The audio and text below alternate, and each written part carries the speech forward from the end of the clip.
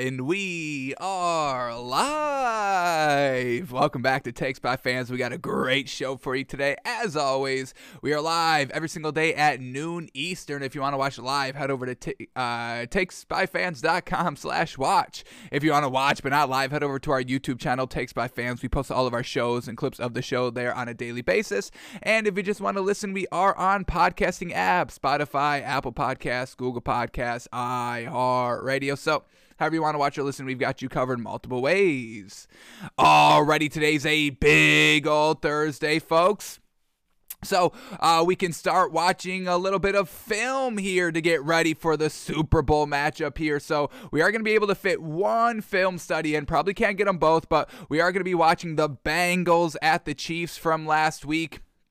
And really just focusing on this Bengals defense. We know Joe Burrow's great. He could take the one-on-one matchups with Jamar Chase. That's really not going to be the issue in the Super Bowl. We see Joe Burrow be cool as a cucumber all game long, down big, 21-3, no big deal, still stay solid. So we're focusing big on this Bengals defense, watching it, how they kind of locked up the Chiefs in the second half, and going a little bit more in depth into what the film says. So we'll be watching that today on our film study. A few stories to kind of touch upon. We're going to hear from Steve Ross. Is that his name? Stephen Ross, the owner for the Dolphins. He say, hey, these are false, and I'm about to defend my integrity, and all that. So we'll hear from him, and a few coaching notes that we have to kind of talk through a little bit. So that's what we've got today on the show, and obviously breaking down the NBA, and folks, we got a new sponsor for the show just in time. We had our NFL season sponsor of the Carolina Panthers, the final 8 weeks of the season, folks. We were cashing in every single week, betting against the Carolina Panthers, and we've got our NBA sponsor of the season, folks. Cannot wait to unveil that for y'all. So that's what we've got today on the show. So let's start here with the NBA, and then we will work our way towards the NFL. So let's start breaking down the NBA from last night. And man, lots of close games all around. We had one bet going, and we'll talk about that when we get to that one. But let's start here with the first matchup up, Magic at the Pacers. And the Magic get the win. Well done. But it was close. They only won by one, and there was no Sabonis. And, it's classic Pacers. Anybody could beat the Pacers. So we really want to buy into this Magic team. Truly do. But we're going to need a little bit more than them beating the Pacers by 1 point. But we're still keeping an eye on this Magic team. The bet ability is still kind of murky a little bit. But Magic get the win, 119-118 for the Magic. Cole Anthony, 15 points, 8 assists. Our man Franz Wagner, 17 points, 2 assists, 4 rebounds. We will take that. We get Wendell Carter Jr. with a solid 19 points with 18 rebounds. Mo Bamba still at the starting 5, 7 points, 4 rebounds, and then Gary Harris led the team in scoring off the bench, 22 points, 5 assists, 3 rebounds. And then we get Moritz Wagner. They still don't want to play him, and I don't understand why. Whenever you play this man, 15 plus minutes coming off the bench, he gives you that solid production, and he still even gave him real solid production last night. Only played 9 minutes, 8 points on 80% shooting. Get Moritz Wagner more involved into the game, please. He gets it done. So well done for the Magic here. Well done to the Wagner twins. Absolutely love it. And then for the Pacers last night, no Sabonis, so we get Isaiah Jackson at the 5, played 22 seconds. Well, that's definitely not Sabonis-esque. We get Torrey Craig, 22 points, 5 rebounds. Karis LeVert, 26 points, 5 assists, 5 rebounds. Chris Duarte, 11 points, 7 rebounds. And then off the bench, Terry Taylor, 24 big ol' points, 16 big ol' rebounds. And even Lance Stevenson getting into the mix for 15 minutes out here, 14 points, 6 assists, 3 rebounds. So a real solid performance by a lot of players here by the Pacers, but this is always the end result. They lose the game with Sabonis, without Sabonis, everybody having great games. I mean, Karis LeVert had a fantastic game, and Terry Taylor coming off the bench, what a performance, but it's all for naught, and they lose the game by 1 point. So Pacers will always be classic. They have zero bet ability, folks. It doesn't matter. Please never bet the Pacers. That is probably the best advice we can give you. Never bet the Pacers, and always bet against this other team that we're about to tell you in the next probably 2 or 3 matchups. But Magic get the big O win, 119-118. Alrighty, next game up, we get the Wizards at the 76ers, and what a win for the Wizards here. And man, oh man, the 76ers, ooh, why lose this game? Joel Embiid's back, you're at home, and you lose to the Wizards without Bradley Beal. Not a good loss here for the 76ers, but well done for the Wizards. Kyle Kuzma comes up clutch, folks, clutch. Wizards up 102-100 with 12 seconds left in the fourth quarter. We get Joel Embiid with the ball. He's going to dribble drive, but Kyle Kuzma with the giant block from behind, and that's the game. They have to play the foul game after that, and the Wizards secure the win because Kyle Kuzma's defense. Yes. That's what we were kind of waiting for last game where they lost. We wanted to see Kyle Kuzma be just a little bit more aggressive offensively and just kind of, he was vocal. He was the vocal leader, but we want to see that kind of on-floor action leader, and that's what we got from Kyle Kuzma last night. So very well done by Kyle Kuzma. No Bradley Beal. He's really the only star on this team, if you want to call him a star. But Kyle Kuzma, 24 points, led the team in scoring, 3 assists, 7 rebounds, 3 blocks throughout the game, and the biggest one being the game-winning block on the potential MVP Joel Embiid. I mean, you can't get any better than that. So a huge win for the Wizards last night. And I mean, this is what their starting lineup was. We get KCP, 4 points on 20% shooting. Daniel Gafford at the 5, only 9 points. He only took 7 shots. It's the big. We can give him a free pass. But then Aaron Holiday, 2 points on 2 shots. Spencer Dinwiddie had a really nice performance at the 1, 14 points, 10 assists, 12 rebounds, a triple-double.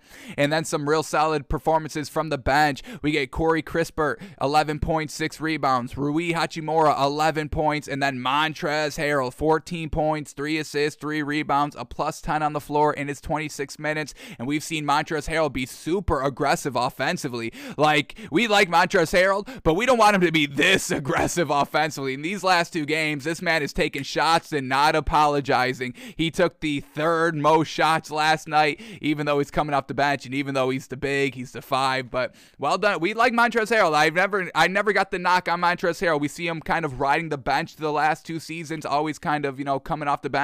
And he's been getting great performances, great contribution here offensively, defensively for every team that he hits. So we love Montrezl Harrell, but he's being super aggressive, and I guess we can't knock it. They just won last night. So well done for the Wizards, honestly. We'll see. I don't think they can get back to that kind of, number 1 spot that they were early on in the season. But maybe they can make a nice, playoff push, maybe a tough out round 1. We'll see how it all goes. But they definitely need to be better with Bradley Beal. Seems like they may be a little bit better without Bradley Beal, which is never great, really. So we'll see. Maybe do you trade Bradley Beal at the trade deadline? Does he want to be traded?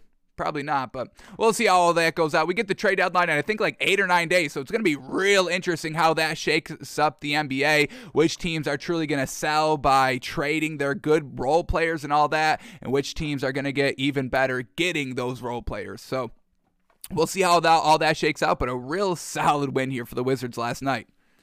All right, and then for the 76ers, you cannot lose this game. Truly cannot lose this game, man. Man, oh man, Joel Embiid back. He rested the last game, and he came out still real good. I mean, 27 points, led the team in scoring, 14 rebounds, 6 assists. Very well done by Joel Embiid. We get Tobias Harris, 18 points, 9 rebounds. Tyrese Maxey at the 1, 22 points, 7 assists, 8 rebounds. I love Tyrese Maxey so gosh dang much. A plus 9 on the floor. That was the highest plus minus for the 76ers last night. Tyrese Maxey is the real deal, folks. If y'all don't know, y'all better get acclimated because Tyrese Maxey is going to be taking over the league here. In the 76ers team, they're definitely, championship contenders without Ben Simmons because of how well Tyrese Maxey plays. And then off the bench, we get anything good? We get Georges Niang, 12 points, 3 rebounds. He's going to be a big old key for this 76ers team having success. We need this consistent bench production that we kind of got last night. Isaiah Joe, a solid 11 points as well. So 76ers come up just short. Joel Embiid tries to tie it up, but Kyle Kuzma says, nah, and gets the game-winning block. Wizards win 106-103. All right, next game up here, Hornets at the Celtics, and why we can't bet this Hornets team is truly unfortunate. This Hornets team, they should be so much better, but they don't know how to win games. They don't know how to close out games. They got good pieces, they got young talent, but they don't know how to win, and that's why we cannot bet this Hornets team. They still have like zero bettability for us, folks. So Hornets lose 107-113 to the Celtics last night. For the Celtics, we get Jason Tatum, 19 points, 9 assists, 6 rebounds. He didn't shoot well at all. 1 of 7 from the 3, 37% shooting on 16 shots. Jaylen Brown, only 15 points, 6 assists, 6 rebounds. I mean, when Jason Tatum and Jaylen Brown are kind of combining for under 40 points, you must take advantage and win that game. But once again, the Hornets don't. We cannot bet on this Hornets team. They are super inconsistent. They can put up a lot of points. They can not put up any points, lose, win, doesn't matter, but they're not consistent any. Stay away from betting the Hornets. We get Marcus Smart, and he's been having a real nice stretch of games out here, big time. 22 points, 6 assists, 4 rebounds, fantastic at the one, shooting 63%. And then the bench here, well done. Josh Richardson, 23 points. Grant Williams, 12 points. And this is what we've wanted to see from the Celtics, exploring your bench, exploring your other role players here. And Josh Richardson got it done, so we'll see if they continue to use that man. And then for the Hornets, we get LaMelo Ball, 38 points, 9 assists, 6 rebounds. Wonderful. Fantastic. Fantastic. Still don't get the win. Why we cannot bet them? Terry Rozier, 23 points, 4 assists, 5 rebounds. Mason Plumlee, 5 points but 17 rebounds. PJ Washington in the starting lineup at the 4, 16 points, 7 rebounds. We get Kelly Oubre Jr. coming off the bench, 15 points, 4 steals, 3 rebounds. He didn't shoot well, 25%, 1 of 7 from the 3, but overall we had some real good performances from the usual suspects out here, and it's not resulting in the wins. They must figure out how to take that next step of winning games. Yes, getting stats and putting up the points, that's good, but we need to take the next step here. This Hornets team is too good to not be taking that next step. Unfortunate, but well done for the Celtics. Let's give them a little bit of credit here. They've turned the corner, folks. They have truly turned the corner. Bettability is starting to rise for the Celtics team. We get them 7-3 in their last 10. That's basically best, tied for best here in the Eastern Conference, with the 76ers going 7-3 in their last 10, the Cavs going 7-3 in their last 10, and the Hawks going 7-3 in their last 10. And we truly know the Hawks have turned a corner. So, alrighty, Celtics got out to not the best start here, but they've been cleaning it up, and maybe we can start betting on the Celtics team a little bit more regular out here. So they get the win 113-107. All right, next game up here, and this is our new sponsor, folks. Welcome. I want everybody to welcome this team with open arms. They are a sponsor of the show, folks, so y'all need to be treating this team with the utmost respect. Do y'all understand me? You can't be making us look like clowns over here, okay? We're just getting these sponsors and all that. So the Grizzlies win against the Knicks, 120-108. We told y'all Grizzlies -4. That was the only bet we had going last night. It was the best bet. We loved it. Only had to swallow 4 points. I would have swallowed 10 and been like, yeah, that's still the best bet, and it still would have covered. But the Grizzlies win 120-108. The New York Knicks are the newest sponsors here of Takes by Fans. Always bet against the Knicks. You can use promo code Takes by Fans in any betting app, folks. Caesars, DraftKings, FanDuel, PointsBet. Do y'all use PointsBet? Don't use that. Don't use that, please. But yeah, you can use Takes by Fans, folks, and it's a guarantee win. You bet the Knicks, Takes by Fans promo code, and the money will already be in your account. You don't even have to you don't even have to wait till the game's over. The money will just be in your account. You can always bet against the Knicks, folks. They are that bad. We had our sponsors with the Carolina Panthers during the NFL season, the final 8 weeks, betting against the Panthers, against the spread every single week, cashing in every single week because our sponsors are reliable, folks. I don't go with any unreliable sponsors here by Takes by Fans, folks, okay? Betting against the Knicks, it will always hit, folks. The Knicks are not good. Unfortunate for the Knicks, but they're not good. They're not like last year. Don't let any Knicks fans fool you into thinking this team's good. This is not a good team at all. There's not even one good bright spot on this team, folks. Absolutely zero. So, Grizzlies get the win, 120-108 to cover the 4 points. Absolutely magnificent. Ja Morant didn't shoot well, 33% on 27 shots, but he still got it done. 23 points, 9 assists, a plus 13 on the floor. That's how bad the Knicks are. Ja Morant can shoot 33%, and they still win by 12, okay? Not good. This Knicks team can barely cross 100 points, folks. Like, this is a high-scoring game for the Knicks, 108. And I don't know, newsflash here, the new NBA, I mean, teams are putting up points consistently. We just had the Hornets put up 156 like last week. So, Knicks, folks, truly bad team. Truly bad team.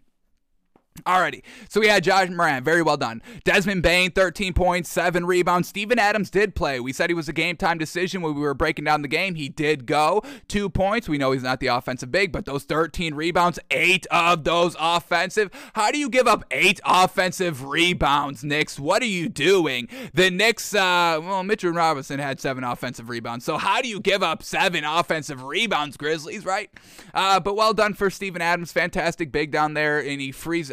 he's his addition. This was addition by subtraction here for the Grizzlies. You get rid of Valanciunas, who's a ball-dominant, very good offensive big, but Steven Adams, he's a great big, defensive big, but he doesn't need the ball in his hands. Opens up everybody else on the floor, folks. Addition by subtraction here by this Grizzlies team. Who would have thought that's what it would have taken?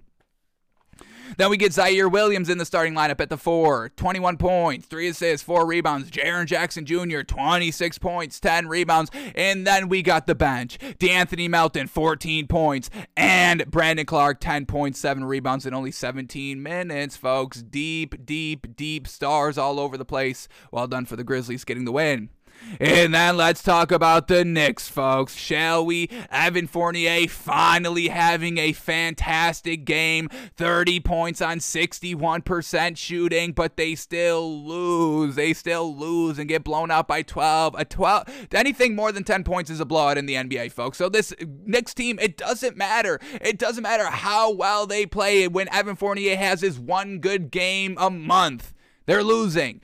30 points, 5 rebounds for Evan Fournier. We get Mitchell Robinson at the 5, 14 points, 11 rebounds. Julius Randle, their best player, 18 points, 9 assists, 12 rebounds. Still not enough to get it done. And RJ Barrett had a pretty solid night of 23 points and 4 rebounds. No good bench at all. Emmanuel Quickley, 11 points, but the man shot 27% on 11 shots. Still not getting any of their other young guys involved. Obi Toppin is still only playing 11 minutes out here. So, and then Kemba Walker at the 1, 0 points and 2 assists in 17 minutes, folks. I mean, what are we doing out here? So, the Knicks, folks, stay away from betting them. Always bet against them, and you can hit with us, folks. Grizzlies win 120-108.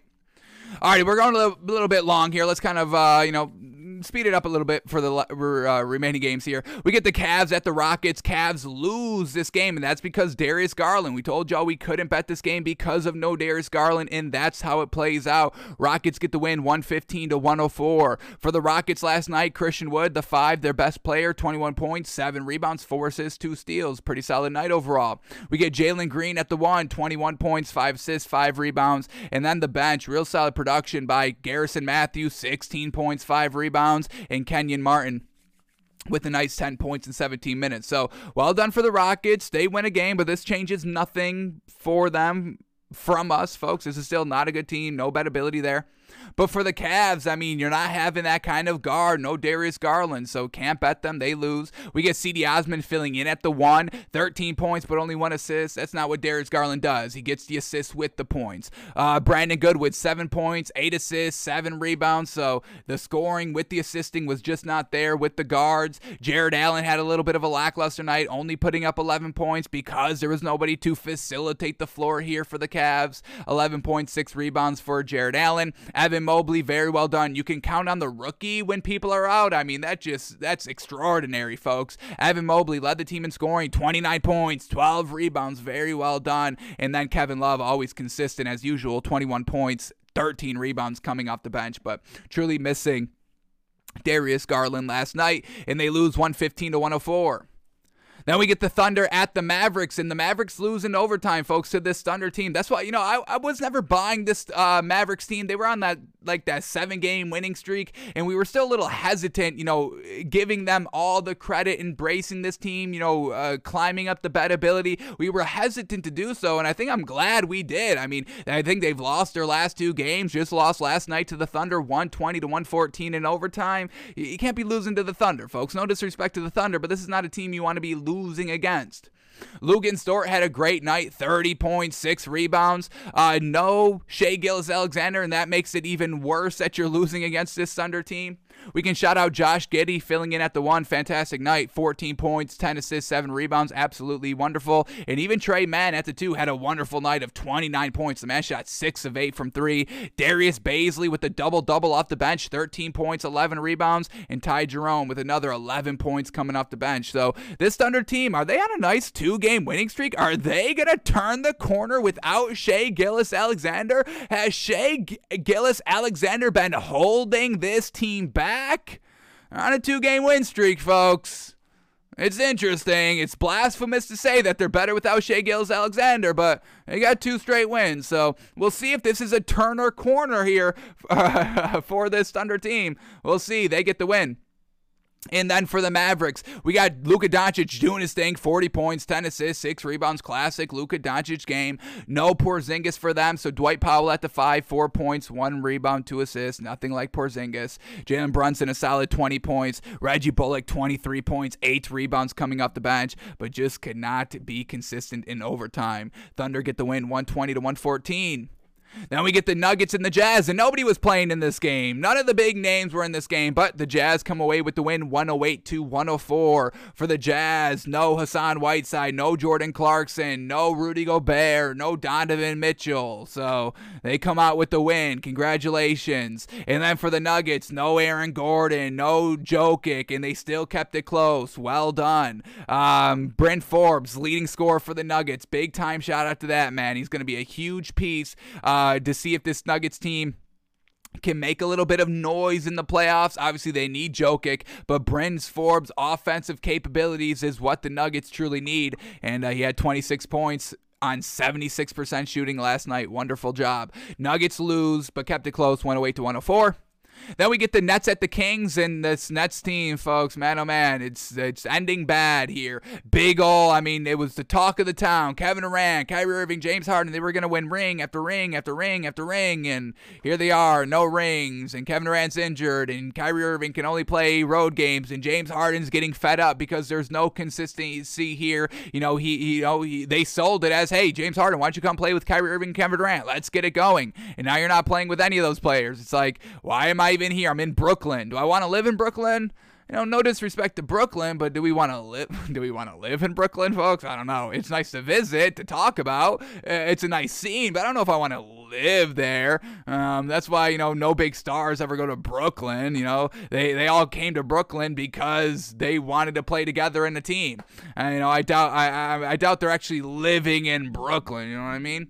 But let's stop knocking Brooklyn, shall we? James Harden, 4 points on 18% shooting. Not James Harden-esque at all. 12 assists. That's James Harden-esque. 7 rebounds. 1 well done. But we need the offense here. That's what this Nets team is lacking. Kyrie Irving, only 14 points on 33% shooting. And then Nicholas Claxton. When Nicholas Claxton is your leading scorer, folks, you've already lost the game. 23 points, 11 rebounds. Well done, but, he's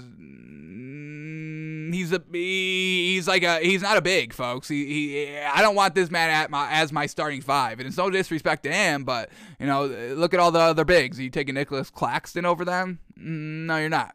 And then Patty Mills, a solid performance of 14 points. James Johnson coming off the bench with 18 points helped keep it decently competitive, if you can call it that.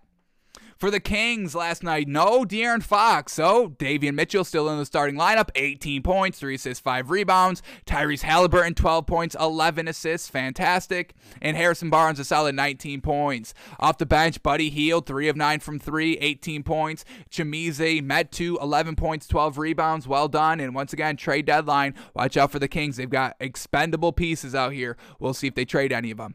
Kings get the win 112-101. Then the final game of the night, the Blazers at the Lakers. Lakers get the win 99-94. Disappointed in the Blazers for losing this game, losing against a LeBron-less Lakers team. Unfortunate. Anthony Davis got it done, 30 points, 15 rebounds. Russell Westbrook, 9 points, 13 assists, 10 rebounds, 4 turnovers, 25% shooting. A classic Russell Westbrook game overall.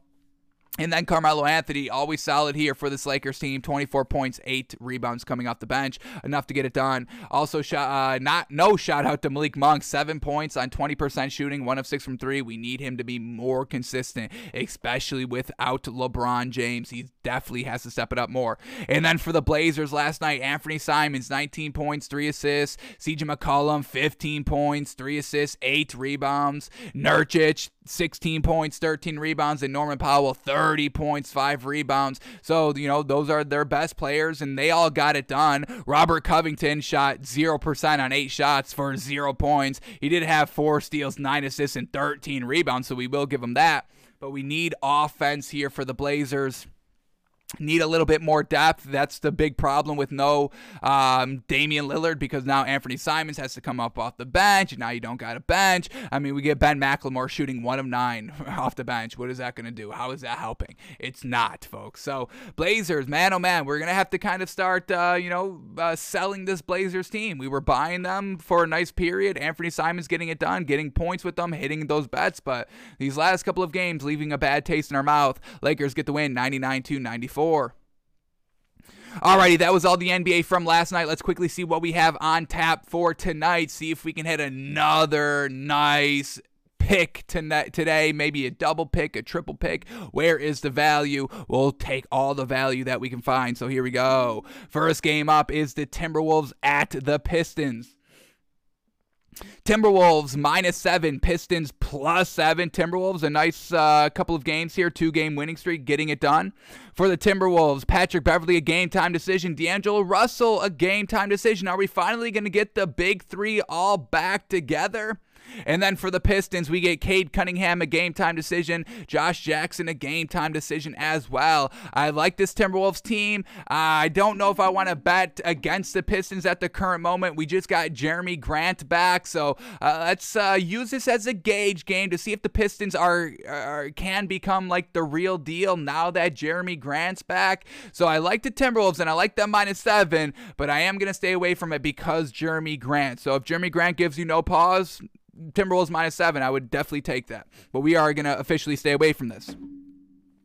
Then we get the Suns at the Hawks. Suns -4, Hawks +4. All right, interesting here. For the Suns, Jay Crowder, game-time decision. Frank Kaminsky is still out. Cameron Payne is still out. Dario Saric is still out. And DeAndre Ayton is a game-time decision. DeAndre Ayton, you better be out there. You just got back in the starting lineup. Damn, stay out there.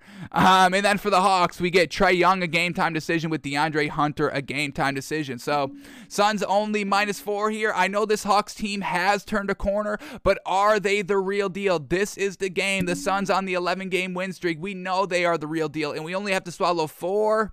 I'm going to take the Suns here, folks. The depth of the Suns and just how they played against the Nets was just so fantastic. The Nets hitting threes and then the Suns immediately answering that, never letting the Nets kind of get any confidence or momentum working offensively here. So the Hawks, they're going to be in for a fight here. They're going to have to grit it out, and they're at home, so that's a benefit to the Hawks here. But I'm going to say that I think they are, decently the deal. I don't know about the real deal here, and I'm going to swallow the 4 here for the Suns. I don't know if I'm trusting the Hawks 100%.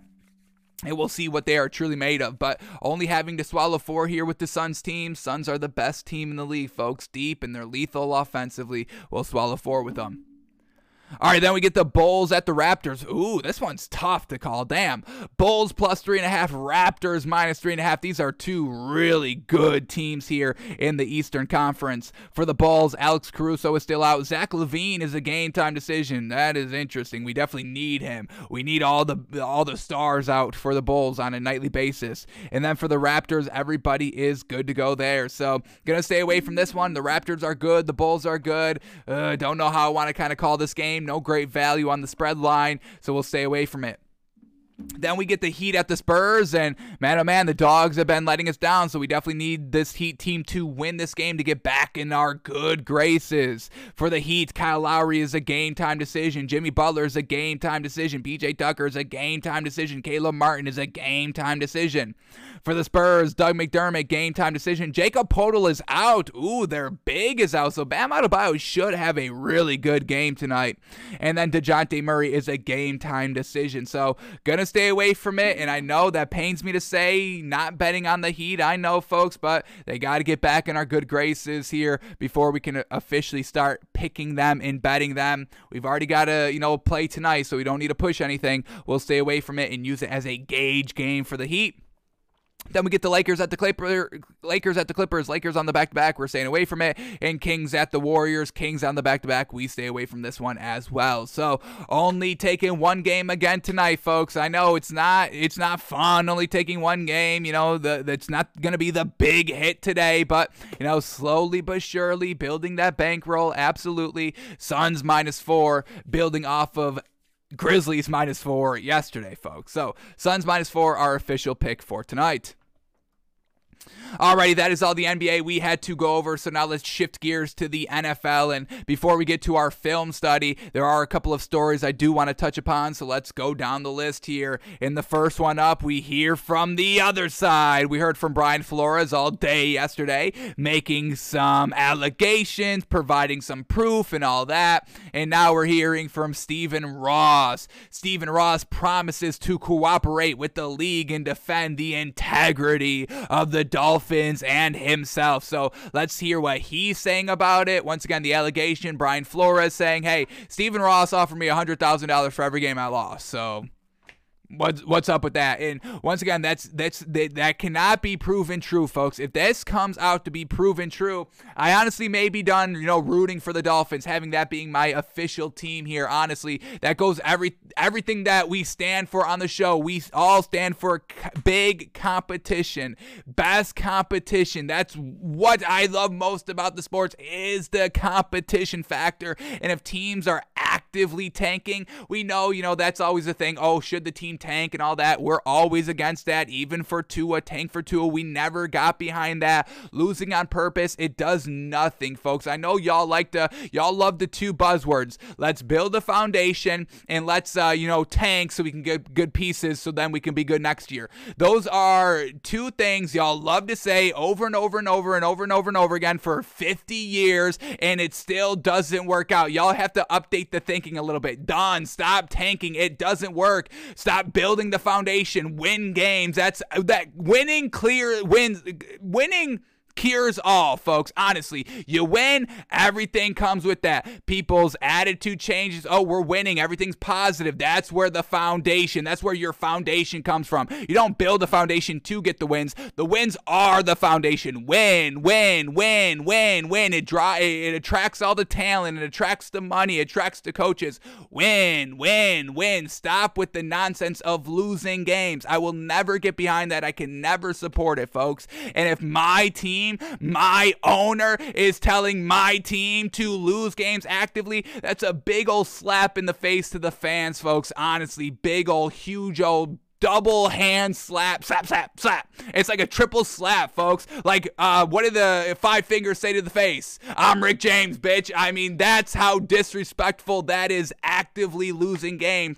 Fans spending their time and their money investing in a team while you're like, yeah, I don't care. I've got the money. Oh, the fans want to see a win? Well, that's too bad for them. I'm here to make money, so we're going to be losing games out here.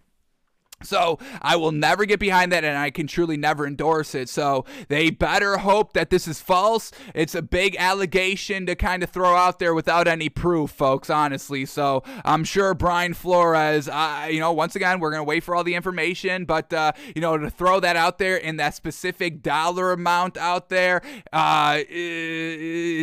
it could be definitely true, folks. So we hope it's not. I truly hope it's not true. But if it is, we're going to have a talk here, folks. We're going to have a talk here on the show. A talk I truly do not want to have. But let's see what this man is saying, defending his integrity. All right. And did you see everybody's statements yesterday? The NFL, the teams, Hugh Jackson now saying, hey, I was tanking.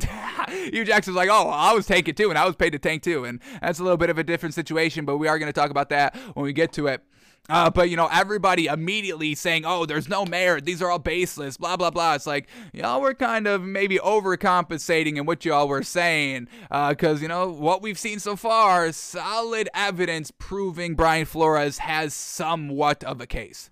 But here we go. Stephen Ross, what do we got by this man? What are you saying? Here we go. Ross responded publicly to the allegations in the lawsuit for the first time Wednesday night. Once again, the NFL probably set somebody down and be like, this is what we're going to do. This is how we're going to fix it. This is how we're moving along.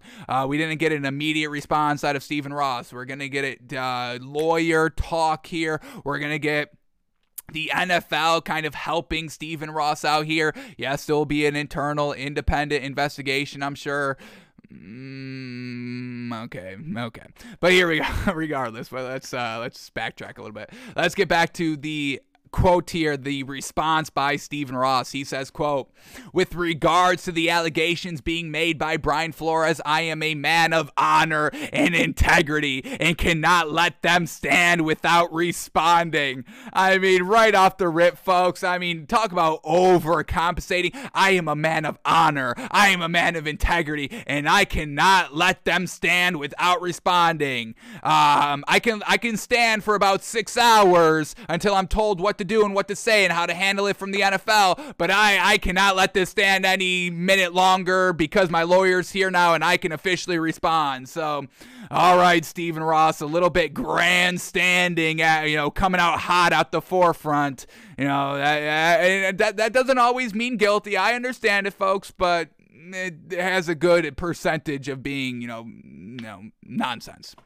But he's a man of integrity and honor, folks. He keeps going, says, quote, I take great personal exception to these malicious attacks, and the truth must be known. His allegations are false, malicious, and defamatory. They definitely would be defamatory. So once again, Brian Flores, he seems like a smart guy. He's got a lawyer. A lawyer's not going to kind of advise you to actively say and put in court documents, hey, he offered me $100,000 for every loss without some proof. So it's going to be interesting. But, quote, I take great personal exception to these malicious attacks, and the truth must be known. His allegations are false, malicious, and defamatory. We understand there are media reports stating that the NFL intends to investigate his claims, and we will cooperate fully. I welcome the investigation, and I am eager to defend my personal integrity and the integrity and values of the entire Miami Dolphins organization from these baseless,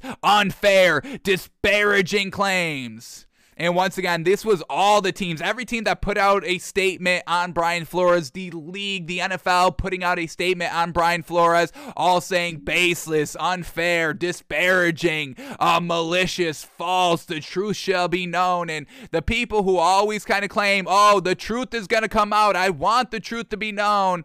Once again, folks, history, we have a nice body of work to kind of point back to and be like, oh, well, these people acted the same way, and they weren't the most innocent, so we're kind of getting the same thing here. Once again, we're going to, keep the open mind here. We're going to always evaluate the evidence that comes in, seeing what is true, confirmed true, and what's not confirmed true but plausibly true, and keeping that in mind, and then going back and reassessing and all that.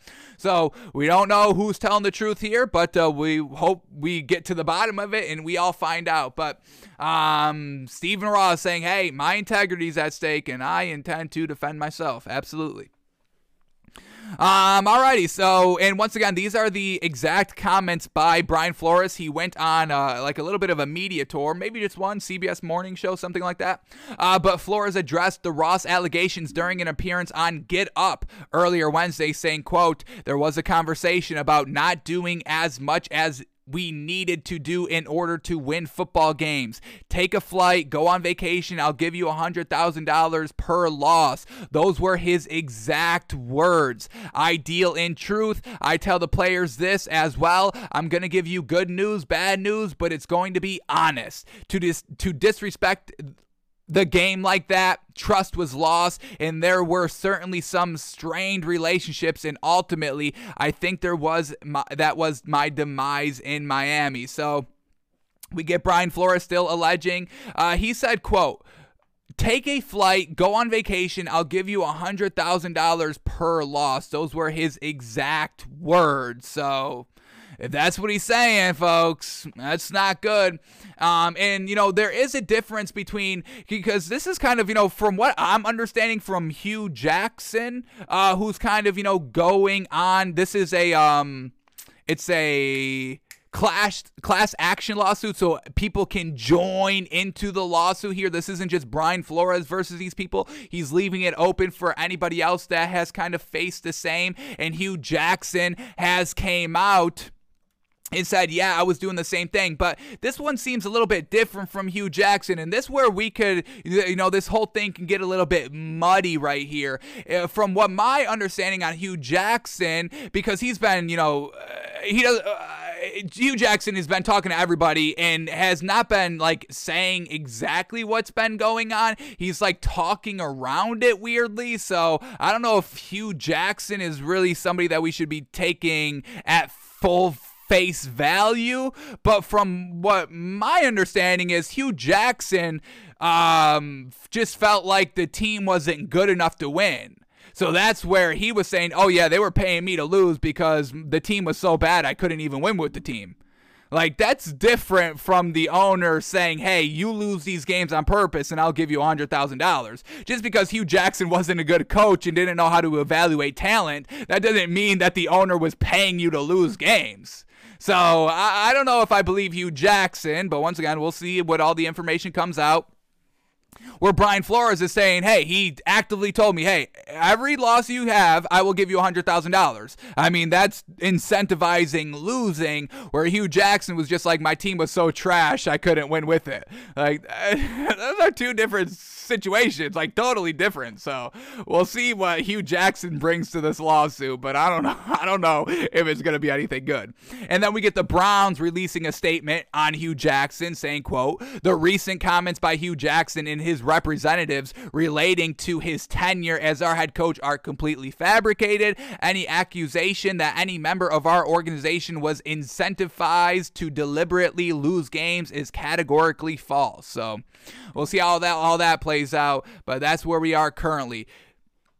Brian Flores, Hugh Jackson now saying, hey, we both got paid to lose games. Stephen Ross saying, no, I'm defending myself. And the Browns saying, yeah, this is nonsense. So we'll see how it all plays out, folks. We got the season of lawsuits. And, is this good? Is this entertaining? It's entertaining, not for good reasons, but we'll keep it updated here, and we'll see how the off season of lawsuits play out. Deshaun Watson, Brian Flores, see how all these guys fare in the court of law, the eyes of the law, folks.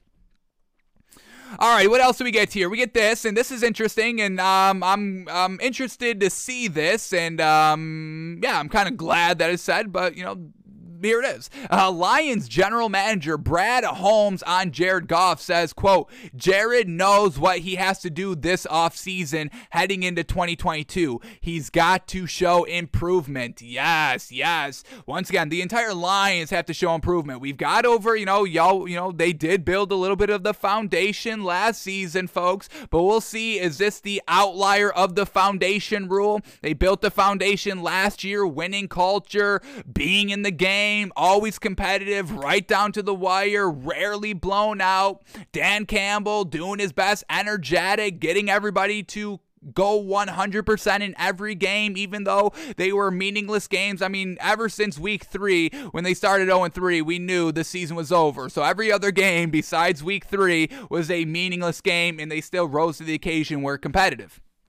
So they built the ground floor, but now we need to see wins. And we heard from Dan Campbell earlier this season, say, hey, yeah, Jared Goff, of course I want him back. He's our guy, never kind of questioning it. But now we get the general manager saying, yeah, okay, Jared Goff, he's our guy now, but we need to see him get better. He knows what he needs to do. He's got this off season. Seems like so far it's on a short leash with Jared Goff, saying, he knows what he needs to do in the off season. Not, he knows what he needs to do next season. No, we're talking off-season here, so look for a potential extra quarterback brought in, either through the draft or free agency, to push Jared Goff. And if Jared Goff wants to keep the starting job for the Lions, he must show big-time improvement here. So here we go. The quote from general manager says, quote, I'm always open for whatever. We're still in the early stages of it. We've got a good feel of the class. We're at a much better place at this stage of the process than last year, but still we've got a lot more work to do. But I'm never scared to move around, so we're definitely open for business. Talking about, their draft pick and all that, who are they considering drafting and all that. So they are still open to a potential quarterback. And then says this right here on Jared Goff, says, quote, Jared knows what he has to do this offseason heading into 2022. He's got to show improvement. He finished the season off, the second half well. Was it well? It wasn't good. I think well is below good. So yeah, maybe it was well. He played well. He played okay. Is okay worse than well? Okay, well, good. Okay, good, well.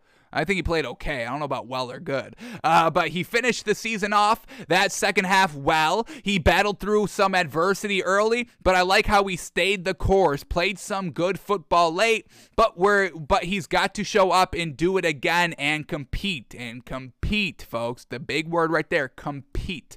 Got to see these kind of close losses turn into wins next season. So, Jared Goff, you probably got one more chance. I mean, you probably don't deserve one more chance, but you're getting another chance here. Make the most of it. Show that you can get it done, or you'll just be another quarterback in the league. So we'll see how the Lions handle Jared Goff and if they draft somebody, but that's where they are with him at the current moment. Then some coaching news here. Jim Harbaugh, who is kind of rumored to be going to the Vikings, he's not. He's staying in Michigan, folks. John Harbaugh will return to Michigan as head coach despite interviewing for the Vikings. And I think they may have had like 2 interviews. So the Vikings were truly interested in Jim Harbaugh, but not going to go at it. And I always thought it was a weird fit for him to go to Minnesota. I don't think it's a great spot at the current moment. I mean, Dalvin Cook, Kirk Cousins, you can't win with them. You kind of have to start fresh there. You got some nice young talent in Justin Jefferson. What about Adam Thielen? Are you going to be able to keep him? So really the only bright spot would be Justin Jefferson, a wide receiver. And, we saw this season that you can draft wide receivers and they can have a huge ass impact. You don't need to kind of play a waiting game with receivers anymore. Jamar Chase, he should be MVP. He should be Super Bowl MVP. He should be Rookie of the Year, Offensive Player of the Year. Give Jamar Chase every single award that there is this season. So Jim Harbaugh staying in Michigan and didn't even want to take the Vikings job. So we'll see which coach gets stuck with that and how that plays out. But it doesn't seem like the Vikings are that desired of a destination so far. All right, and then we get this, folks, and I can't wait till next season. I know the season's not even over, but I need to know what's going to happen with this Panthers team because we are going to be clowning them. And I'm sorry to the fans in advance, folks. I know, nobody likes hearing their team get knocked in any form of the media, big-time national media, or just people, trying to make it in the trying to make it in the industry, trying to make it in the business. I get it. But, I mean, the Panthers, folks, we have to have a real conversation. Like, if you want to point to, what evidence is there of racism in the NFL? Well, just look at Matt Rule, because that man is the worst head coach of all time, folks. So that definitely speaks to racism in the NFL, okay? That Matt Rule still has a job. You fire that man after year 1. Maybe midway season 2, but he doesn't get a third year here. It's a little wild. But, so Matt Rule's bad, but, once again, we see Matt Rule always trying to point the blame to somebody, firing people, letting kind of players go, getting other players in the middle of the season here, because it's obviously not Matt Rule being a bad coach of why they're losing. It's always the personnel or the coaches or something like that. And the newest addition to that was offensive coordinator Joe Brady. Matt Rule fires him with like 5 games to go when he had Sam Darnold in and out of the lineup, when the receivers couldn't catch any balls, when they brought in Cam Newton and that didn't work, and then they lost Christian McCaffrey. Matt Rule thought it was the offensive coordinator that was bringing down the team. No, it was your lackluster plan of having Sam Darnold as the starting quarterback and then going to Cam Newton as option number 2. That's why you were bad. You, Matt Rule, not the offensive coordinator, Joe Brady. So he fires him in the middle of the season, back on middle of the season. But now Joe Brady, guess where he goes, folks? The Bills are expected to hire former Panthers offensive coordinator Joe Brady as their next quarterbacks coach. So this man, who, you know, everybody was big on, a lot of people were kind of like championing the hire from Matt Rule and the Panthers of bringing Joe Brady in as their offensive coordinator. Obviously never panned out. The Panthers were trash, but it's not really all on Joe Brady, or maybe not on him at all.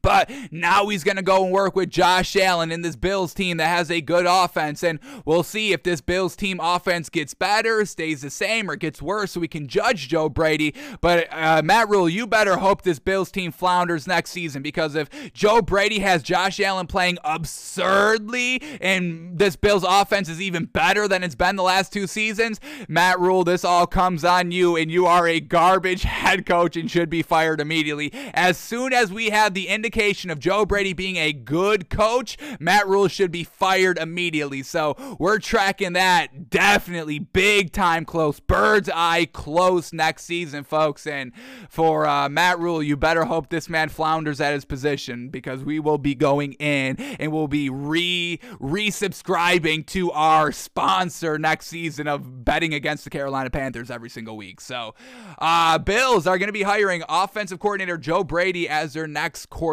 coach, working with Josh Allen. Man, oh man. Alrighty, and then the last thing, just to touch upon again, once again, the Washington Commanders. I'm fine with the name. You know, the name's okay. It wasn't going to be anything great. I mean, there wasn't like one. I did still like the Washington Red Wolves. I thought that would probably be a little bit better. But Washington Commanders, okay. I'm not going to knock it. It's a name, folks. It's a name. And it's a different name, and that's why, you know, when you go from something that's historic, and once again that plays into everything, people love the past. People love to reminisce on the past. The past is always better than the future. I don't subscribe to any of that, but okay. What's the word called? What's the word called when you love the past? You reminisce on the past. It's right on the tip of the tongue. It's like an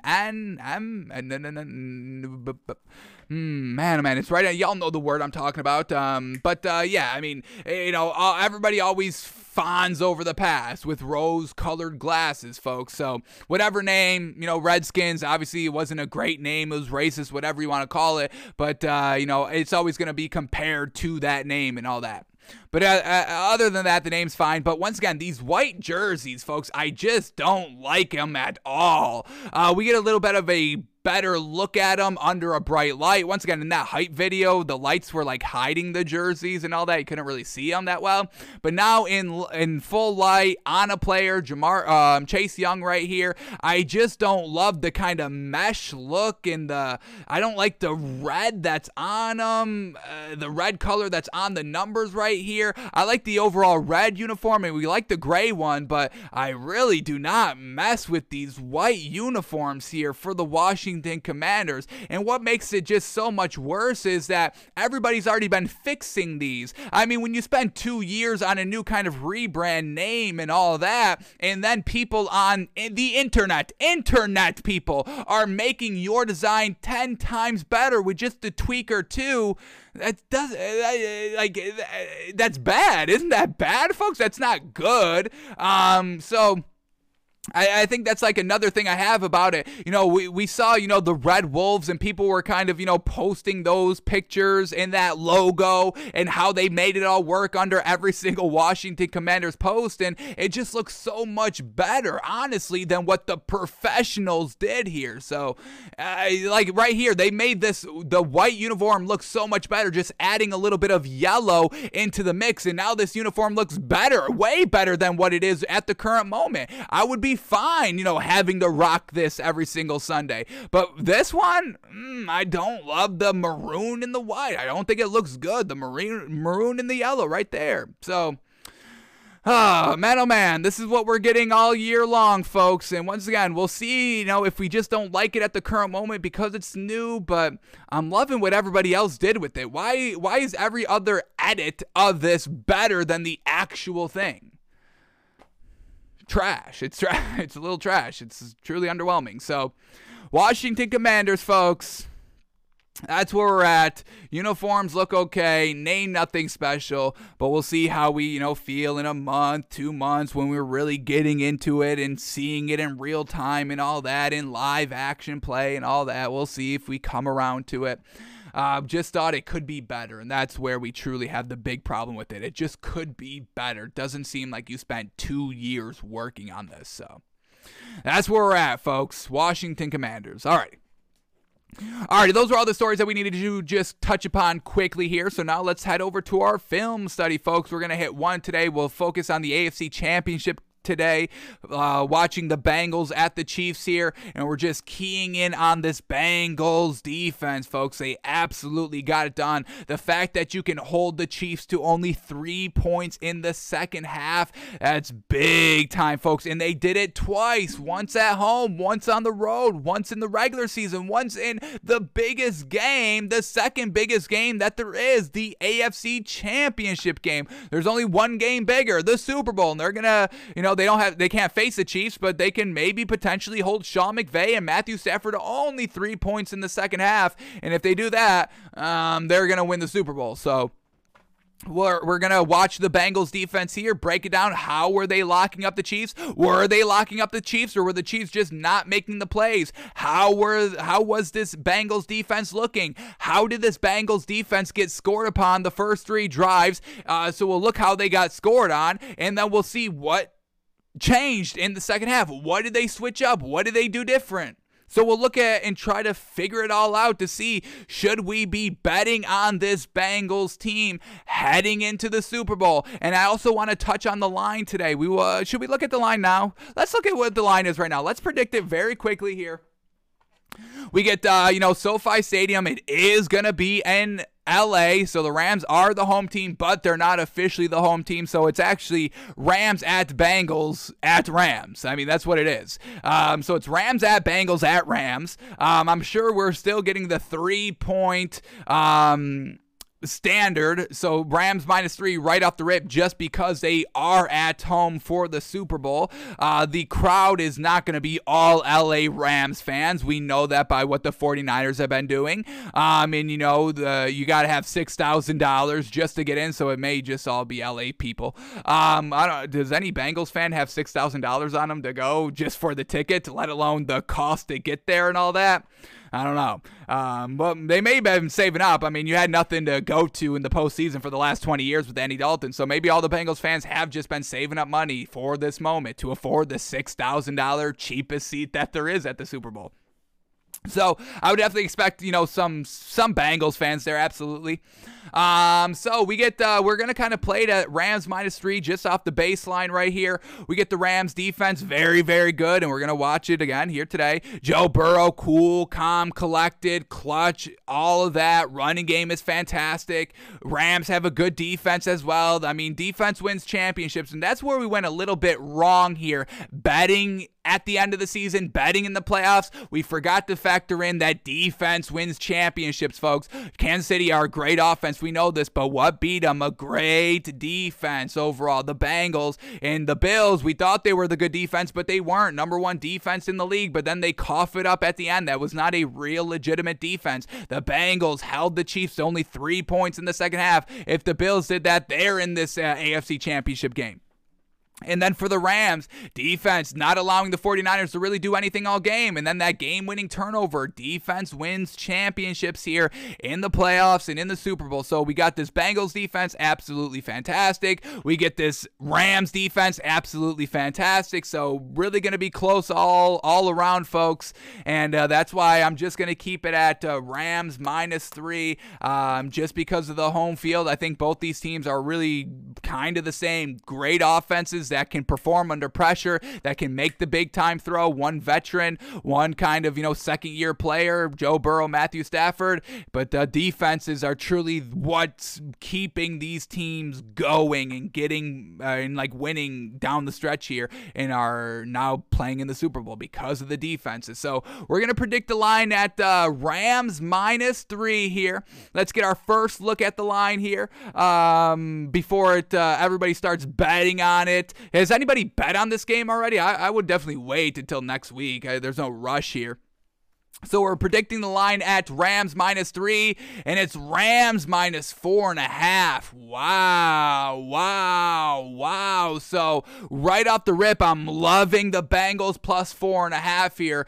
We've seen all these games come right down to the wire. Literally every single playoff game, was there maybe one blowout here, and that was the Patriots blew out the Eagles. But for the most part, all these games have been close for just that alone. And once again, NFL, are they fixing these games, making them close? NFL betting, partnership, all of that. You don't think the Super Bowl would be the closest game that there is, the most entertaining, wild end of the game here? So I think just right off the rip, I am loving the Bengals +4.5 here. We'll see how this line changes throughout the next week and a half, where it ends up, when to buy, when to sell. Buy, bet it now. If it goes up to 5, bet it now. If it goes up to 6, oh my goodness, if it keeps going down, maybe wait a little bit for it to go back up or secure the value. So we'll track this value here. Waited long enough to talk about it, but yeah, definitely want to get a nice baseline here to see how this line moves and where the money's going and how the money's going and what day the money kind of goes on it and how it shifts compared to all that. So Bengals +4.5, Rams -4.5. I'm loving the +4.5, right? Oh, man. I love it. I truly think I love that. We're not locking in any pick yet. We'll save that for next week, but Rams +4.5, folks. I don't know if we're getting any better value than that. I don't know if that ever goes up, but we'll see how this line fluctuates. All right, now let's go to the actual Bengals at Chiefs game here and watch this Bengals defense lock it up. But first, let's get a nice baseline here. Let's watch these touchdown scores. They did come in the red zone. The first one came first and goal from the 10-yard line. The second one came from the Cincinnati Bengals 5-yard line on 3rd and 2. And then the last one came on first and goal from the 3-yard line. So we know this Bengals defense can lock up in the red zone, and they definitely did. They definitely have, in the previous games. We saw it against kind of the Titans approaching the red zone. We saw it against the Raiders, absolutely. The Chiefs weren't able to get into the red zone in the second half of the game here. But let's get a baseline of how they were kind of getting scored on and see what adjustments they made in the second half, because holding the Chiefs to only 3 points in a half, folks, that is one of the biggest accomplishments you could do in all of football. So let's take the first touchdown. Here we go. We get first and goal from the 10-yard line. We get Patrick Mahomes under center. We get 2 safeties for the Bengals. We get Patrick Mahomes plenty of time to throw. Bengals defense, everything rolling out to the right here, and Patrick Mahomes throws an absolute money ball back corner of the end zone to, who was that? Tyreek Hill, who opened up the scoring right there. Absolutely fantastic. So Bengals defense, they covered, but at the very last minute, because of Patrick Mahomes' escapability and buyability in the pocket, buying all the time, they just waited a little bit too long, and this was good. But you get Tyreek Hill running full speed back of the end zone. That's the toughest thing to guard. So just Tyreek Hill outrunning the defense that played really good lockup defense for about 5 seconds until Patrick Mahomes rolled out of the pocket and found Tyreek Hill in the back of the end zone. So that was touchdown number 1, folks. Defense held, but time beats all. Time beats all defense. All righty, here we go. Touchdown number 2. We get 3rd and goal. Actually, let's go back to the first and goal, because, locking up 4 straight downs in the red zone, that's the toughest thing. Getting, a stop here, any team can do that, but able to lock up 1st, 2nd, 3rd down, forcing a 4th down decision to kick the field goal or to, risk it for the biscuit, which the Chiefs did a little bit later at the end of the first half, and we'll watch that as well. But here we go. We get the Bengals at 1st and 10 from the 13-yard line. They get 2 stops, but let up the 3rd down touchdown. Let's see how this all plays out. So here we go. In the red zone here, Chiefs just kind of got rid of it quickly here, but this Bengals defense keeping Tyreek Hill in front of them, not letting him run all behind him like we saw in that first touchdown. This defender not biting on anything, keeping him in front, and that's the best way to defend Tyreek Hill. You must keep him in front of you because we all know he's so dangerous in any single move, any misstep that you take, he's going to take advantage of. So they bring down Tyreek Hill. He gets a couple of yards. We go to 2nd and 3 from the 6-yard line. Patrick Mahomes and the Chiefs, they hand off the ball right up the middle, and they get absolutely nowhere. Well done to the Bengals defense, not allowing the run game. Then we get 3rd and 2 from the 5-yard line here. They score on this play. Patrick Mahomes stepping up in the pocket, buying time, rolling out. Look at all this. There it is. There he goes again, and somehow able to go all the way to the right and once again find Travis Kelce at the last moment there with a really solid pass that's out in front of him. So that's really how the Bengals just got scored upon. They couldn't get pressure on Patrick Mahomes to bring him down. They got pressure, couldn't bring him down, but they just let Patrick Mahomes extend the play. Matthew Stafford doesn't really do this. He made one great play, what was it, last week, where he had a nice little flick 2 weeks ago against the Bucks. But we're not getting this from Matthew Stafford. We're not getting the kind of 5 seconds in the pocket and then 3 seconds outside of the pocket, rolling out to the right, keeping plays extended for 8 to 10 seconds. That's not Matthew Stafford's game. So everything other than that, the Bengals were truly able to lock up the run game, every other passes. They were not letting you get inside that red zone. But like I said again, time beats all. You get 10 seconds, a play is going to be made. Somebody's going to get open. It's hard to cover corner safeties for 10 straight seconds. That's why, everybody loves pressuring the quarterback. That's why a lot of people value the edge rusher as kind of like the third most important piece. Quarterback 1, left tackle number 2, and then edge rusher kind of number 3 of the order of what you truly need to build around a team. So you can't pressure Patrick Mahomes. He's got all day. He's going to make a play. Money Mahomes, Magic Mahomes, whatever you want to call him. He's got those nicknames for a reason, folks. And let's watch touchdown number 3 right here. Let's watch, what do we got here? Let's watch this 3rd and 1. 3rd and 1 from the 15. Let's see how they kind of picked up the first down, and then on the very next play, they do score the touchdown. So here we go. 3rd and 1 from the 15-yard line. Patrick Mahomes under center. Looks like they're going to run it. They fake it. Bengals, they're covering everything really well here, but we get one player just kind of escaping out to the flat to the left there. What is that? Travis Kelce looks like. Travis Kelce somehow able to get open here on the fake run. And the Bengals just kind of lost it for a second there. But overall, 3rd and 1, able to clamp up on 3 other downs. And once again, this was a longer play, a little bit of a longer play to set up. Option number 1 wasn't there. Has to come back to the second option. And this defender is just a little giving Travis Kelce a little bit too much room out there. But it's 3rd and 1. You don't want to give up the score. Got to play the first down as well. Overall, Travis Kelce able to slip by. All right, and then the touchdown play coming on the very next play. Let's see how they give up this touchdown. We get 1st and goal from the 3-yard line. Patrick Mahomes once again under center.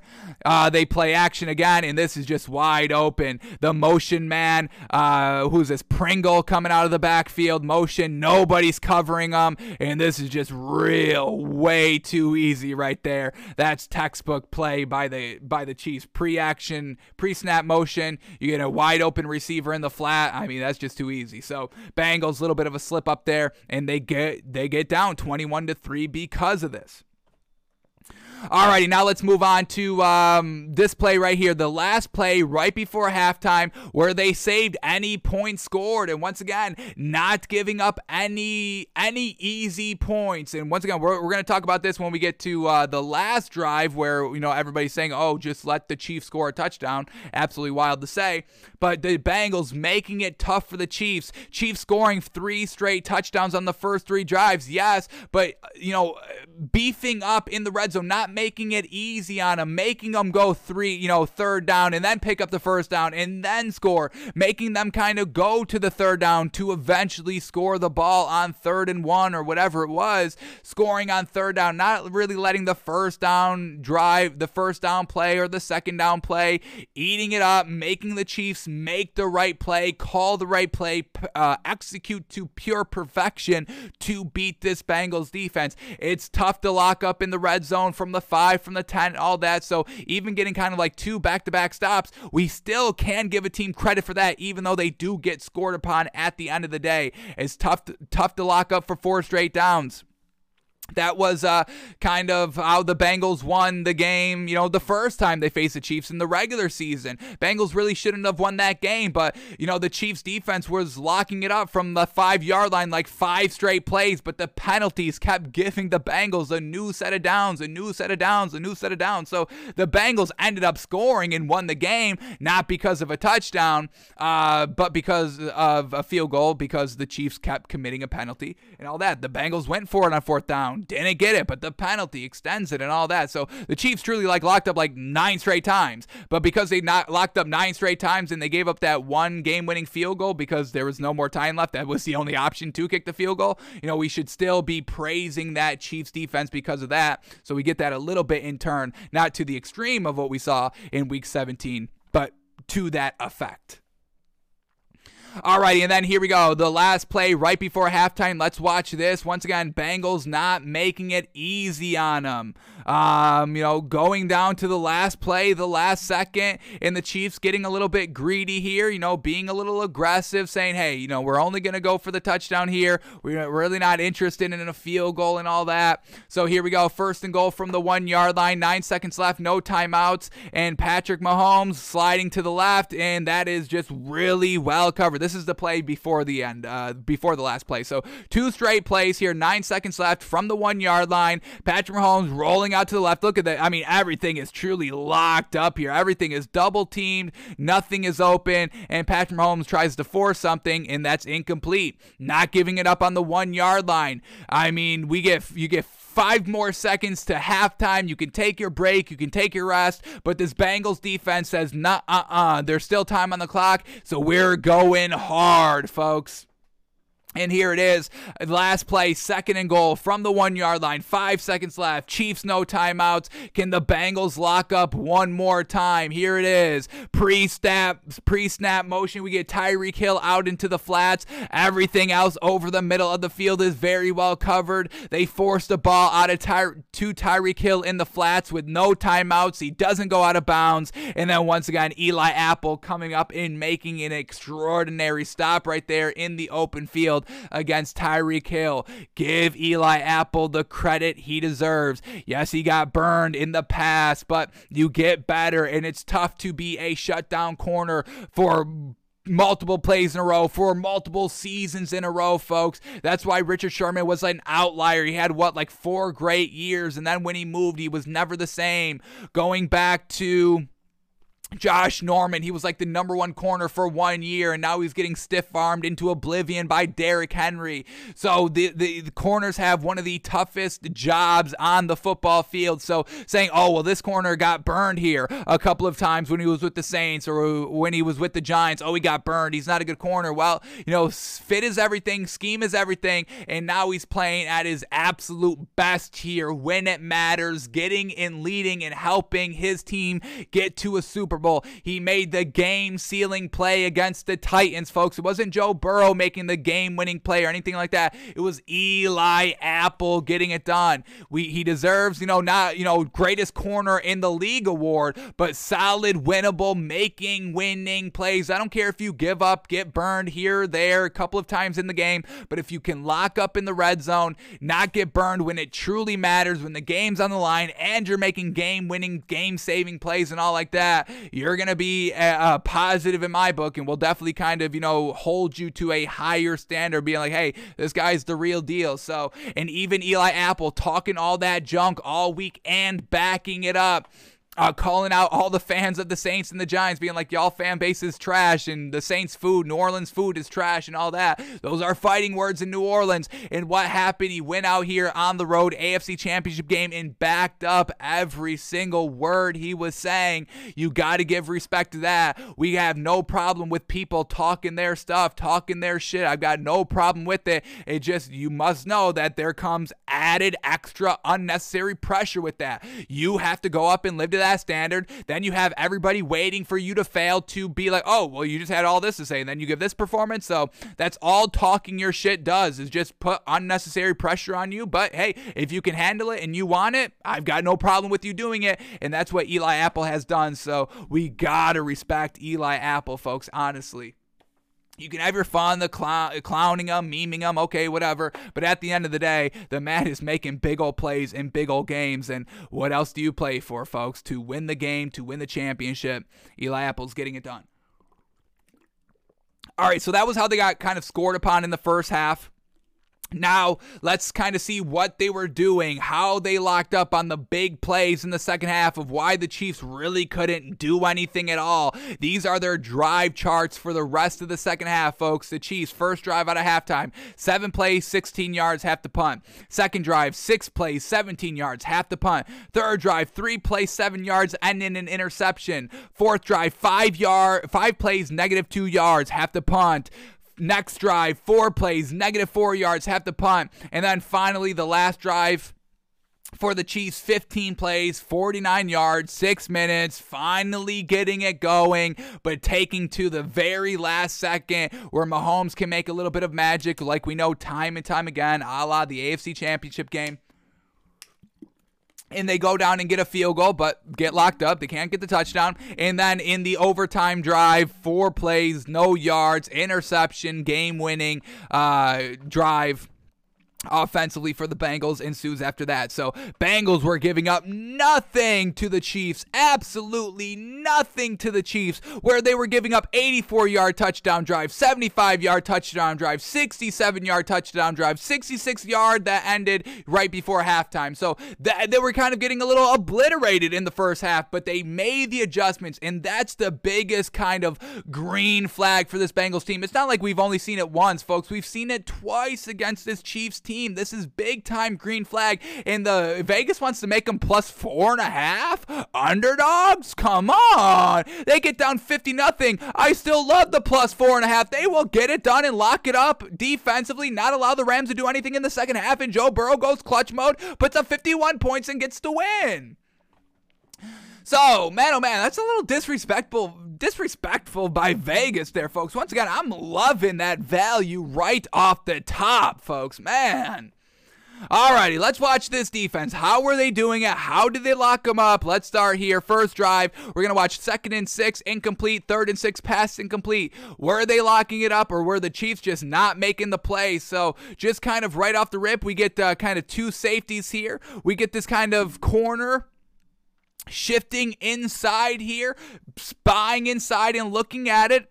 And we're going to kind of see this a little bit here. The Chiefs probably should have ran the ball a little bit more in the second half. You get all these defenders playing back, playing into the pass and how to shut down the pass. So Chiefs probably should have ran the ball a little bit more. And we know kind of running for some reason is like a sin in the NFL. You run like, if you don't run the ball, like, or if you run the ball like under 10 times, like people try to like murder you for it. Like once again, going to the Bills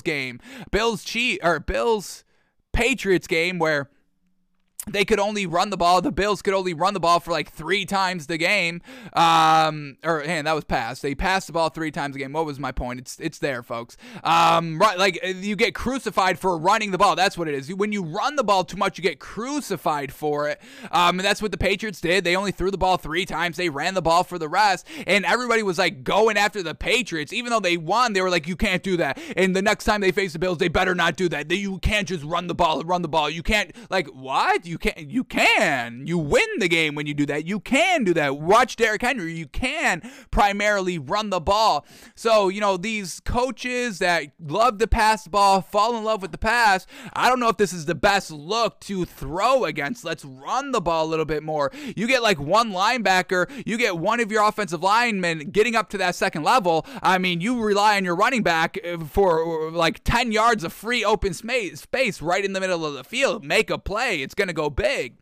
We tie that back in because, once again, we have to watch Sean McVay, and that's the NFC film study we're going to watch. Sean McVay's play calling, Sean McVay wanting to get Matthew Stafford kind of all the credit. We could truly get a situation where this Super Bowl coming up, Bengals and Rams, is going to play out exactly like Seahawks Patriots number 2. Our Seahawks Super Bowl number 2 with Russell Wilson, where they throw the ball on the 1 yard line. Like, this is potential, folks, and that's something we truly have to kind of keep in mind. Sean McVay wanting to give Matthew Stafford credit for the win. Nothing else. No receiver. They don't want to give the receiver the help, so they go to every receiver. They rarely run the ball with Sony Michel or Cam Akers. They just want to give Matthew Stafford the recognition. Matthew Stafford passed his way, threw his way to a Super Bowl win, made the game-winning throw, made the game-winning pass here. And if this Bengals defense can lock up the Chiefs passing game, the Rams passing game is good, but is it any better than the Chiefs? I would say at max it's on the same level, and if this Bengals team can lock it up 2 times proven, the Rams may have to kind of run the ball, switch it up, and not rely on Matthew Stafford. So I would keep that in mind, folks. If you want to bet the Rams and all that, I would keep that in the back of your head of, hey, Sean McVay may blow the game, forcing Matthew Stafford to be the hero. And, we've got examples of that before, folks, of different coaches doing that. Sean McVay not truly calling the right play at the right time, forcing OBJ the ball twice. We've seen that twice now, and that's why we have to truly watch the film study, because we got it again in that game. Matthew Stafford taking a deep shot that should have been picked off. So keep that in the back of your mind, but we'll get into that a little bit more on tomorrow's show when we watch the NFC film study.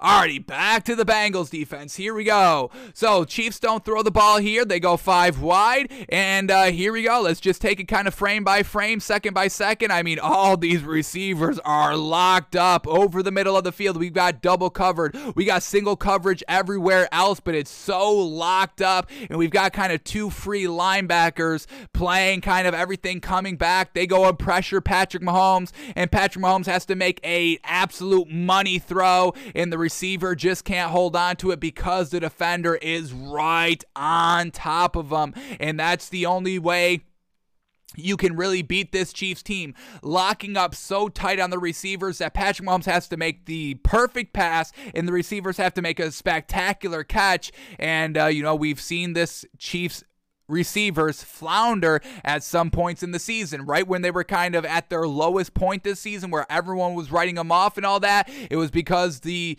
Chiefs were having turnovers because the receivers couldn't catch the ball, bobbling the ball that turned into interceptions. That was really the only time they had no success this season, was when the receivers weren't really catching the ball, and the Bengals defense were absolutely clamping up. That's fantastic. That was 2nd and 6. Now we get 3rd and 6. They lock up again. They get a running back here. And once again, the entire middle of the field is wide open. These safeties are 15 yards deep. We get 2 linebackers kind of threatening to blitz up here. But once again, you get up to the second level, you get broad daylight. So I know running on 3rd and 6 is obviously not the best player, maybe even the smartest choice, but maybe pick up 3, 4, 5 yards and then go forward on 4th and 1. I know you'd only be at like your own 42-yard line and all that, but we've seen this Chiefs team be aggressive, and getting 1 yard is easy peasy for them, for the most part, historically and all that. So potentially probably should have ran the ball right here, but let's see how it plays out defensively. So here we go. They end up kind of just spying. They get up right to the linemen. These 2 linebackers that were kind of threatening to blitz, they're just kind of playing the passing game a little bit, watching Patrick Mahomes' eyes. Everything else is locked up in the middle of the field, and then we just get Patrick Mahomes having to make an absolute great pass, with Travis Kelce making an absolutely a spectacular catch. And then we get number 33 out here. Trey Flowers, just defense all over him, making it hard for Travis Kelce to catch the ball, locking up Travis Kelce, locking up Tyreek Hill. I mean, you can lock up speed and you can lock up beef. I mean, that's what the Rams are. The Rams got OBJ for some speed, Cooper Kupp with some speed. If you could lock up Tyreek Hill, I would say you would be able to lock up those two receivers as well. And then you get Tyler Higbee, who's the beef, but they don't utilize him as much as the Chiefs utilize Travis Kelce. So, I mean, if you were able to lock up Kelce this entire game, I think they'd be able to, be fine against Tyler Higbee. So that was drive one, just locking it up, forcing them to make perfect 100% perfect plays right there, and they couldn't, and that's why they have to punt the ball. Then here we go, the following drive, 2nd and 6, pass incomplete, 3rd and 6, pass incomplete, getting the same look right here. So let's watch these two plays and see how this drive ended. Here we go, once again, empty backfield for the Chiefs. That's probably where they went wrong, and I know hindsight's always 20/20, folks, so Chiefs probably would have, like to run the ball a little bit more, had the big lead, just need to kind of chew up the rest of the game in the second half, and they maybe just kind of, once again, had a little bit too much confidence in Patrick Mahomes because they've seen him be magical so many times, and honestly I would have bet on Patrick Mahomes to throw his way out of this little slump that they were in, throw their way to a win, absolutely. I've got no problem with them betting on that, but, hindsight, probably wanting it back, probably run the ball a little bit more. But here we go. We get Patrick Mahomes, solid 3 seconds in the pocket. Everything is clamped up here, folks. Clamped up, and they have an extra kind of free linebacker to go up and pressure Patrick Mahomes, a little bit of a spy on him, force him to make a little bit of a throw early. Once again, getting the pressure on Patrick Mahomes, not letting him throw and have 10 seconds to him, and he just has to throw that one out of bounds on 2nd and 6. Brings up 3rd and 6. Here we go. Now they bring the back in the backfield. Why are we bringing the back in the backfield on 3rd and 6? Why are we having 5 wide on 2nd and 6? Have 5 wide on 3rd and 6 so you can still threaten the run on 2nd and 6 so you can pick up a little extra yards, get the defense a little kind of out of rhythm, out of balance there. So, yeah, the play calling by the Chiefs, I don't know if it's the best overall just by the looks itself, the play packages themselves. I don't know if this is the best decision. But let's focus back in this Bengals defense. Here we go. Patrick Mahomes. 1 second, folks. Let's take this. Here we go. 1 second. Hello? Okay, copy.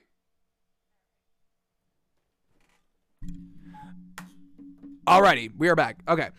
So once again, the Bengals defense clamping up everybody. Look, there is no separation really anywhere in the field, and Patrick Mahomes once again has to make a magnificent throw right here on the edge, and I believe that's Mecole Hardman, and once again we get a defender of the Bengals. I believe this is number 35. I got number 21 right here. We got number 21. We've got Mike Hilton right here, and that's just an absolute lockup. All these corners getting it done, folks. Truly, Eli Apple, Mike Hinton, Trey Flowers, they're all getting it done, folks. It's not just one player, and they're locking up some of the greatest receivers that there are, folks.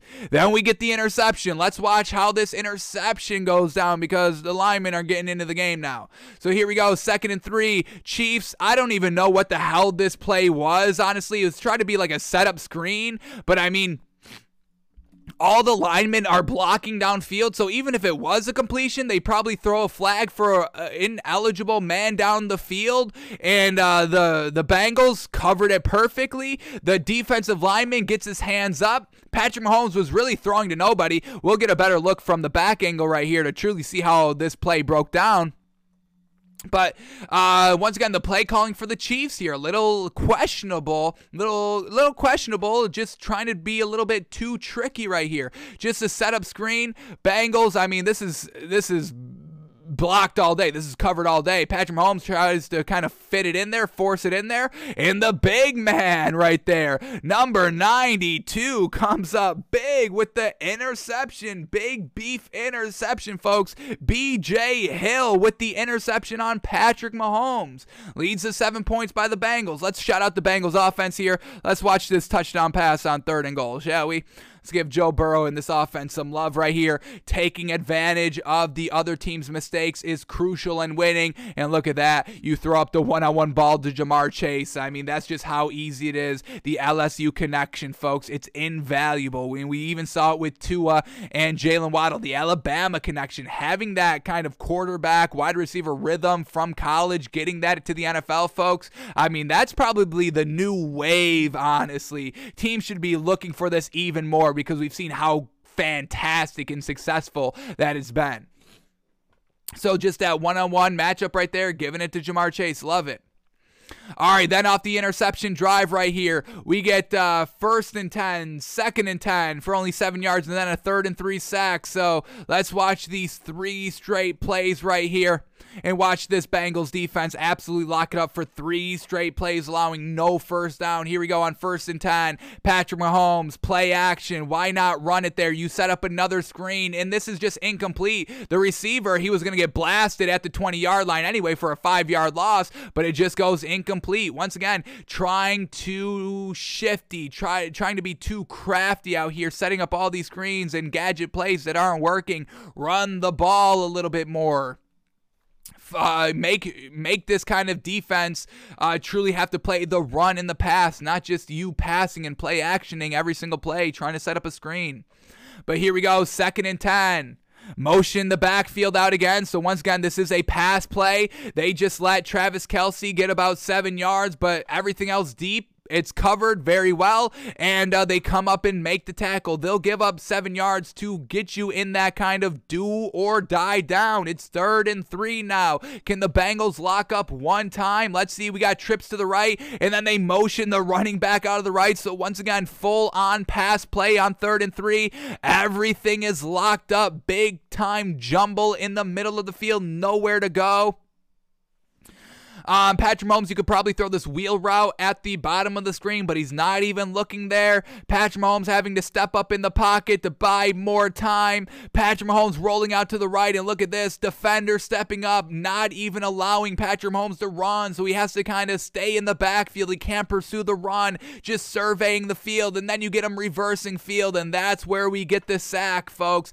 How great. We had 15 seconds. That play was 15 seconds long, and that's how long this Bengals team were able to cover Tyreek Hill, the speedster, Travis Kelce, the beef, who can get open regardless of how well you cover him, and then Patrick Mahomes, who can escape out of every situation. They were able to cover for 15 seconds right there. That's going to win them the championship, folks. And do I dare declare right now, Bengals +4? I'm ready to call it, folks. We don't even have to talk about the Super Bowl for the next week and a half. It's Bengals +4.5, folks. I'm loving it. Man. All right, let's end it right here. I want to just watch the last 4 plays here. Last 4 plays. Let's take it right here. Ever since they got in the red zone, here we go. 2 minutes left, folks, and they're in the red zone. 2 minutes. 2 minutes, 1st and 10 from the 15-yard line. Fresh set of downs, can get another first down, can chew out 2 minutes. Chiefs are down 3 points, and everybody on social media right here was calling for the Bengals to just let the Chiefs score the touchdown so Joe Burrow has the ball in his hands at the end of the game. How absolutely absurd is that? This Bengals team has gotten to this point because of the defense. The offense has been great. We're not knocking the offense, folks, but this defense locking it up at the end of the game, not allowing touchdowns, making teams settle for field goal when they get into the red zone and all that. The Bengals were winning games because of their red zone defense. And y'all, because the Bills defense sucks, y'all just wanted the Chiefs to score and let this Bengals team just let the Chiefs score. What is that? So let's end it here, finish it up here with this Chiefs team from 1st and 10 from the 15-yard line with 2 minutes left, and I think they had 2 timeouts. With 2 timeouts, They had the game in their hand, but the Bengals, they did never blink, folks. They never blunked in the face of adversity. We've been hearing it all year, folks. Joe Burrow saying, stop calling us underdogs. What are y'all disrespecting us out here for? We are the real deal. Have you not been watching me in Ja'Marr Chase one-on-one matchups? Have you not been watching our red zone defense lock it up all year long? What are we doing? Did you not just see us week 17 only allowing the Chiefs 3 points in the second half? In newsflash, it's the second half of the AFC Championship game and the Chiefs have put up no points so far, and you just want us to let them walk in the end zone so Joe Burrow can have a chance to win the game? Stop it. Stop it. The most disrespectful thing I've seen this season were y'all doing it. And we've seen some real big disrespectful things this year, folks. Damn. I was a little disappointed in y'all. I was truly a little disappointed in y'all on Sunday during this game. Damn. But here we go. Bengals defense locking it up. Here we go. First play. Chiefs 5 wide right here. Now no back in the backfield. This is the Bengals can cover this. They've proven they were able to cover this the entire second half. And here they are doing the same thing. Patrick Mahomes, look at everything. Very well covered. You throw it out here. I believe that's Mecole Hardman in the flat. This corner's coming up and making the play. Potentially pick. Maybe can jump the route. But, I mean, everything else is locked up. Patrick Mahomes running out to the left. The Bengals trying to chase them down. And Patrick Mahomes gets inside the 10-yard line. Ooh, Patrick Mahomes gouges them for about 4 yards. 2nd and 6 from the 11-yard line. We get motion back out of the backfield again, folks. This does not fool the Bengals. This has not fooled the Bengals the entire second half. We've seen this multiple times already. And here we go. Patrick Mahomes having to run and take off because look at how well everything is covered. Oh my God, there is nowhere to go with the ball. Patrick Mahomes trying to be too fancy and too cute, and I truly think this was 100% the downfall of the Chiefs here because the coaches were kind of playing into that narrative of, hey, we have to kind of chew up all the clock here. We don't really want to score on the first play because we don't want Joe Burrow with the ball in his hands for this to be a shootout like last week. So I really think Andy Reid, Eric Bieniemy, Patrick Mahomes, they all got in their own head of, oh my God, we have to kind of eat up the final 2 minutes here. We can't score too quick, but we also have to score at the same time. And I think that was their downfall. What y'all were saying, that's infectious. I'm sure the Chiefs were kind of thinking the same thing, especially in how, their last game against the Bills played out. The final 2 minutes, 25 points scored. Absolutely wild. So I think all that had a big old factor in this game with the Chiefs trying to get a little bit too cute. So we get Patrick Mahomes just running in the backfield, nowhere to go with the ball, ends up buying even more time. We're 15 seconds into this play, 16 seconds, and they bring Patrick Mahomes down. Let's see how many yards they officially gave him. They gave him 4 more yards, 3rd and 2 from the 7-yard line now. Empty backfield. Is that going to be a problem for the Bengals? Absolutely not. Oh, they actually do a little bit of a fake here, but they do the shovel fake right up the middle, and it's no good. Can we stop with that play of having kind of, motion in the backfield? You fake the motion, and then you have the tight end pull, and then you flick it to him like between the center and the guard. That play's done. It was good. Don't get me wrong. It was so good that everybody copied it because everyone's doing this same play, but it doesn't work anymore, folks. We have to, once things kind of get truly out there, you have to move on. Always innovating, always changing your offense and schemes. You can fake the toss now that everybody's expecting, kind of the flick up the middle, so then you run to the outside now, but stop with the flick up the middle. The play is dead. It's been dead for this year. We've seen it so many times the last 2 years, every team doing it. Stop with that play, folks. Truly. I get so angry every time I see it. I'm like, it doesn't work. They picked up the first down, but it's 2 yards, barely.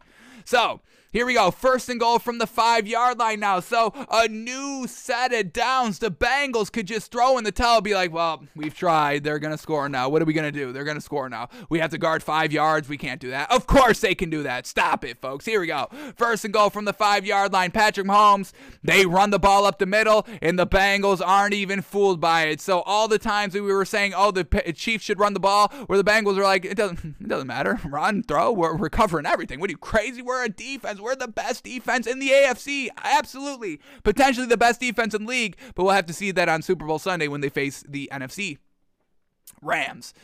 So here we go. Run play. No good. No good. 2nd and goal from the 4-yard line. Bengals. You got to do it again. Can they do it again? Let's see. Chiefs.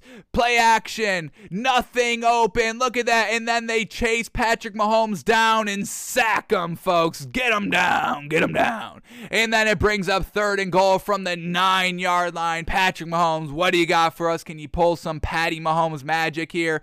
Just dropping back. Everything so well covered. Look at this, folks. I mean, we got to shout out this Bengals defensive coordinator, folks. Let me get this Bengals defensive coordinator's name. He needs to be named, folks. This man is fantastic. Well done to watch the film. Coordinator Lou Anarumo, folks. Absolutely well done. Lou Anarumo, folks. The defensive coordinator for the Bengals. What an absolute brilliance performance here in the red zone.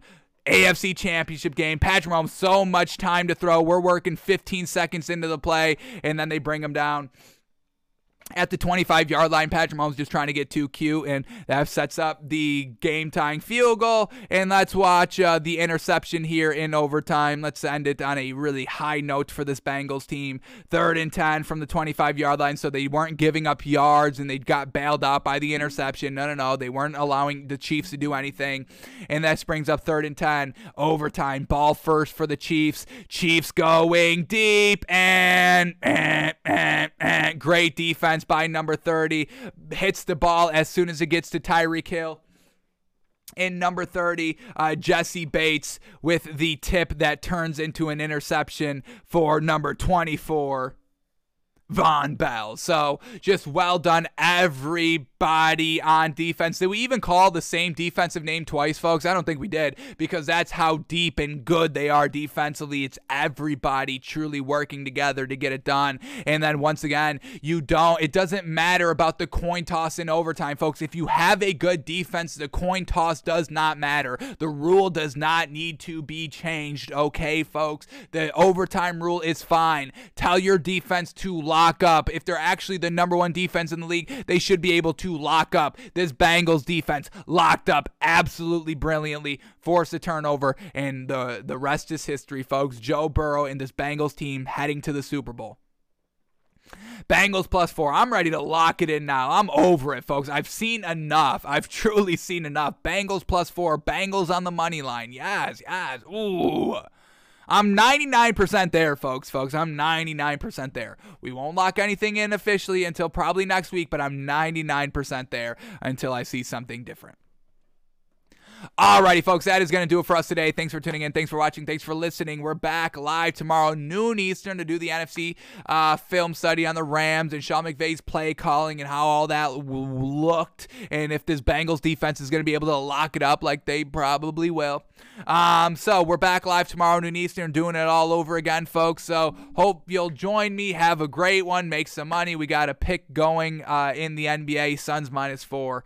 And once again, thank you to our sponsors, the New York Knicks, for being so gosh dang bad. Thank you. Alrighty, folks, we are out of here.